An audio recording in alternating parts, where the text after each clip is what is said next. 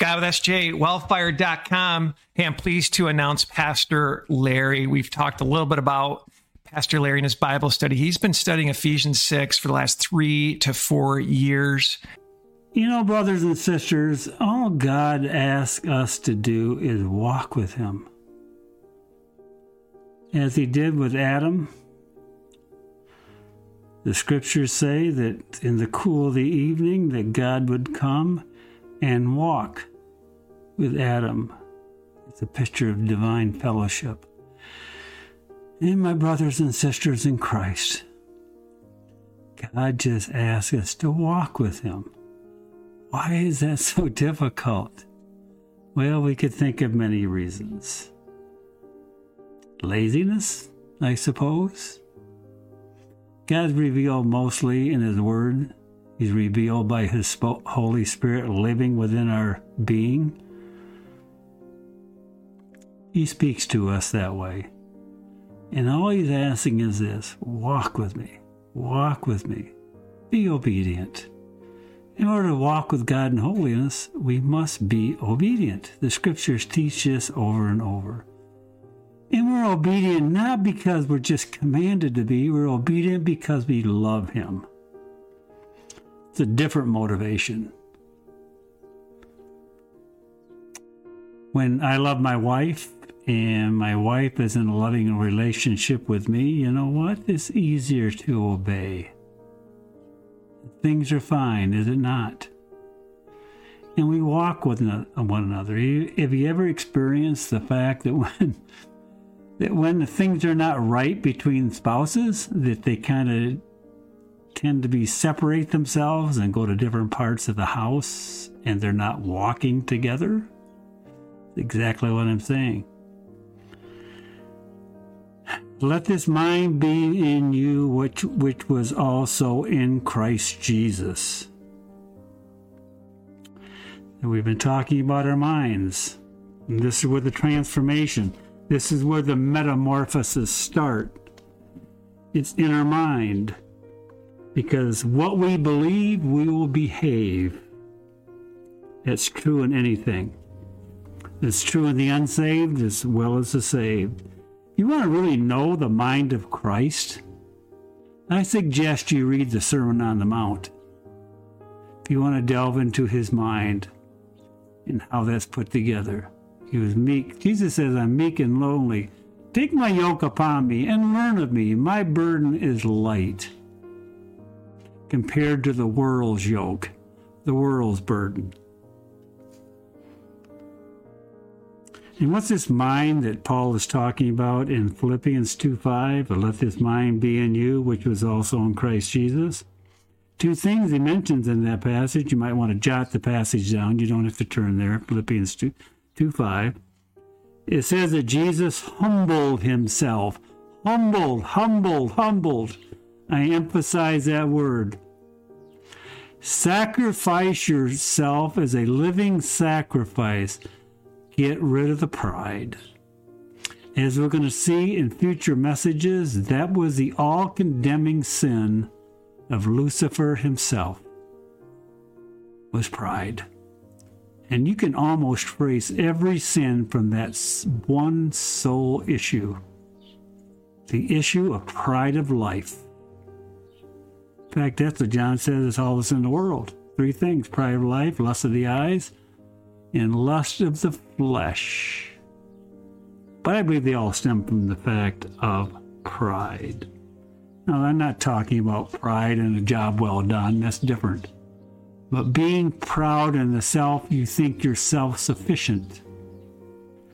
That look what I've done attitude. No, he says, to have that mind that is in Christ Jesus, he humbled himself. Humbled, because you can't be a servant unless you humble yourself. And Jesus gave us a perfect illustration of humility, did he not? When he washed his disciples' feet, here's the Son of God, the Son of glory, washing a man's dirty feet. That's the mind of Christ, is humbling ourselves to servanthood. That's what Jesus desires for those who must walk with him, those who are to worship him. We are a servant, first of all.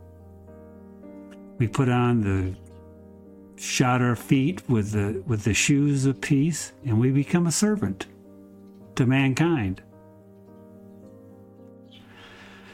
We take the gospel no matter where we go. We meet people's needs. We see they need money and food, and if we have the means, we help. We help. Servanthood, but humility is required to do that. That's his mind. And it says he became obedient unto death. Are we obedient unto death? When Jesus tells you, hey, don't do that, do we do it anyways? Became obedient unto death. When the Lord tells you to do something and you know it for a fact, are you doing it? And when he tells you not to do something, do you stop doing it? Is it any wonder why Christians live in a life of defeat? I know I speak from experience. And they're in the hands of Satan, and Satan will attack us on these points. If we ignore God's instructions for our spiritual lives, we will not put on God's armor that he has provided for you and I. We will be his victim, and we will not be overcomers. And not only will we suffer from it, others around us will suffer from it. Satan's main goal in this warfare is to inflict casualties upon the people of God. And I relate that to my Vietnam experience. The communist soldiers figured they didn't really want to kill you, is just get you out of action. Well, they did want to kill you. Let me retrace that. That's the best means. But the secondary was to wound you, just to get you out of action, keep you out. They didn't care how they did it. And Satan is the same in his attempts, to keep us out of action. Sometimes he takes Christians prisoners. Sometimes he wounds them. And he mainly attempts to kill them, but through the grace of God, he cannot. God has given us so much to be victorious in this life over the system, the world system that we talked about, over ourselves, our sin nature, and over Satan. He's given us so much. And this is exactly what the book of Ephesians teaches us. We need to dissect. A lot of theology here, my friends, but it's needful. We need to dissect the first chapter because this is how we build our foundation. This is how we're going to utilize our resources. This is how we're going to pick up or take the armor of God and put it on to defeat Satan and his demons. And then when we finish with the pieces of armor that we haven't discussed, we will discuss those, and also of the strategies of Satan. And some of those strategies are very, very, what I would call not well known, but they're there. So we're going to spend a good amount of time on his strategies, because I spent a good amount of time training about how to fight the Viet Cong and North Vietnamese. And it's to know your enemy, and I think the scriptures teach that. To know his tactics, the better you be able to beat him. Now, like I said before, some Christians, all they say is, all I do is stay positive. I just need to love the Lord. I don't have to know about the devil. That kind of thinking will lead you to defeat.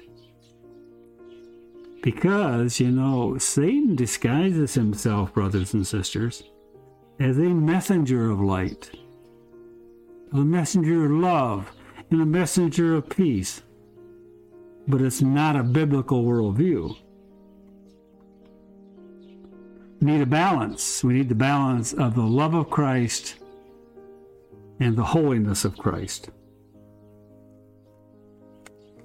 So the book of Ephesians starts with what has God done for us, so we can pull these resources into our hearts and into our understanding.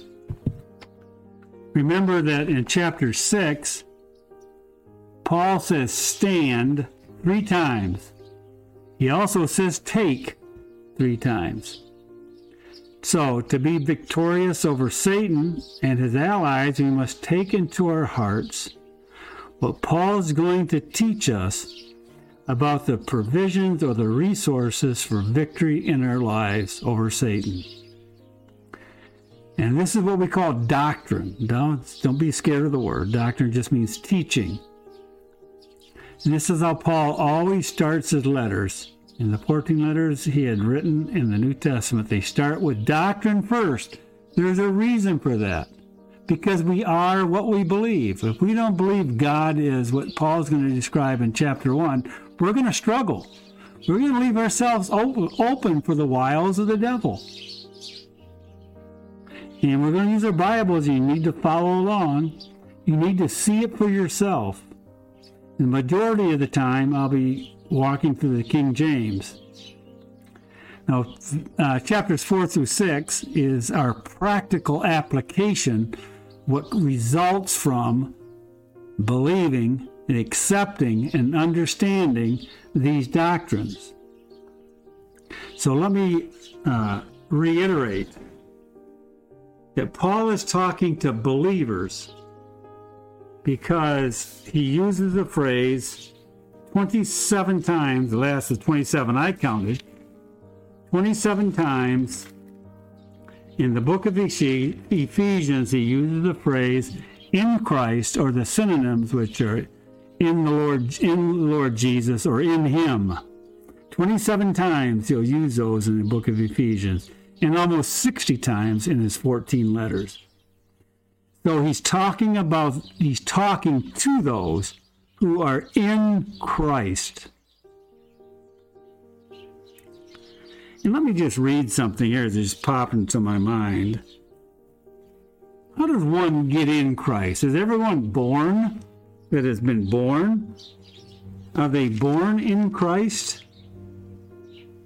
No, that's not. Here's the biblical view.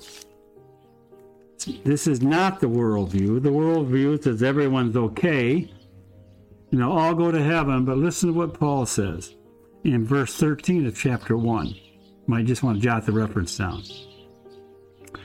It says, let's start in verse 12, that we should be to the praise of his glory, who first trusted in Christ. The trust word is important. In whom ye also trusted, after that you heard the word of truth. Notice Jesus Christ is spoken of as the word of truth. But he's not only talking about that word, Jesus Christ. In the beginning was the Word, and the Word was with God, and the Word was God, is speaking of Christ. But he's also talking about the truth of the gospel that is contained in the written word. Because watch what he says. The word of truth, the gospel of your salvation. If you could get to heaven just by being born the way you are, there'd be no need of a gospel. No need of a good news. What's the gospel? Jesus Christ died for our sins. If you could make it to heaven by being a good person or by doing good works, there'd be no need for Christ to die. But the gospel says he died, he was buried, and that he rose again. That's the resurrection. That's the gospel. The gospel of your salvation, in whom also after that you believed. Catch that word. That you trusted and that you believed. And when you did that, the Bible says you were sealed You are sealed with that Holy Spirit of promise, which is the earnest of our inheritance, until the redemption of the purchased possession, that's your body, unto the praise of his glory. So how did one enter into Christ? By trusting in Christ. Verse 12. So, Paul is writing to those who are in Christ, those who have trusted Jesus Christ as their Savior. And he calls them saints. That's back in verse 1. Saint wasn't some venerated man or woman back in olden days who did something unusual for the Lord. All the Ephesian believers were called saints. And all the word saint means is to be set apart. You and I, as we're going to see in chapter 1, are set apart unto the Lord Jesus Christ, unto the God the Father, unto the Holy Spirit, the Trinity of God. So we're called saints, verse 1. Here's the message. He says, Paul, an apostle of Jesus Christ, to the will of God, to the saints, those are the ones who are in Christ, at Ephesus, and to the faithful in Christ Jesus. I hope as we're speaking, God finds you faithful. He has declared you faithful. That's your position. So what we're going to talk about is positional in theological terms. Remember I said we're going to talk about doctrine. Is called positional sanctification. So God puts you in Christ when you trusted and you believed. And he has made you acceptable to him in the beloved. Why? Because when you were a sinner, when I was a sinner, we came to Christ, we exchanged our life for his. He gave us his holy, righteous life. He took our sins and cast them into the depths of the sea, where we're forgiven. So, that put us in Christ. When we trusted that, what he said, and when we believed that gospel. So you are in Christ. So that's positional sanctification. This is how God sees you when he looks at you. It's hard for our finite, sinful minds to really comprehend this. But when Christ looks at us, he looks at us through Christ, or in Christ.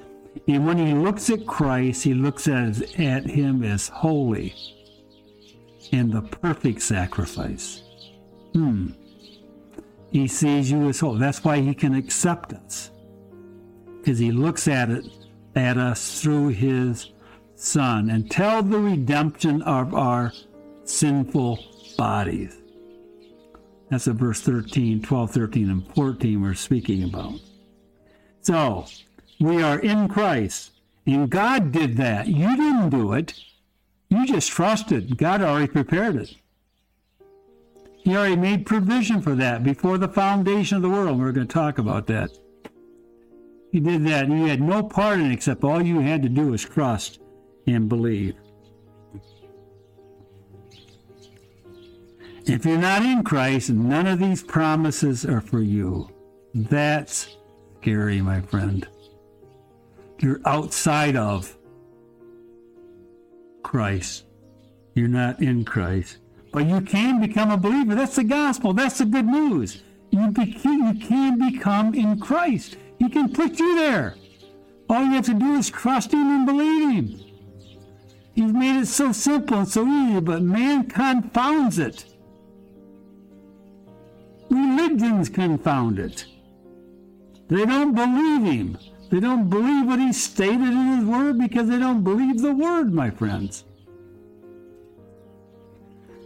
But you can become positionally sanctified by trusting in Christ, and he will put you in that class as saints. Based on what he did, not based on what I did or what you did. And right now, where you are, sitting, listening to this podcast, by repenting of your sin and recognizing that you are a sinner before God. I had to do it. Everybody that's a believer had to do it.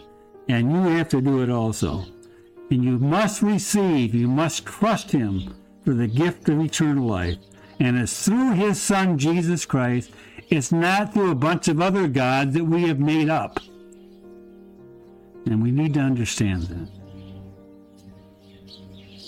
So, my friend, in Christ we have redemption through his blood, the forgiveness of sins, according to the riches of his grace. And all the saints said, Amen and amen. See you next week.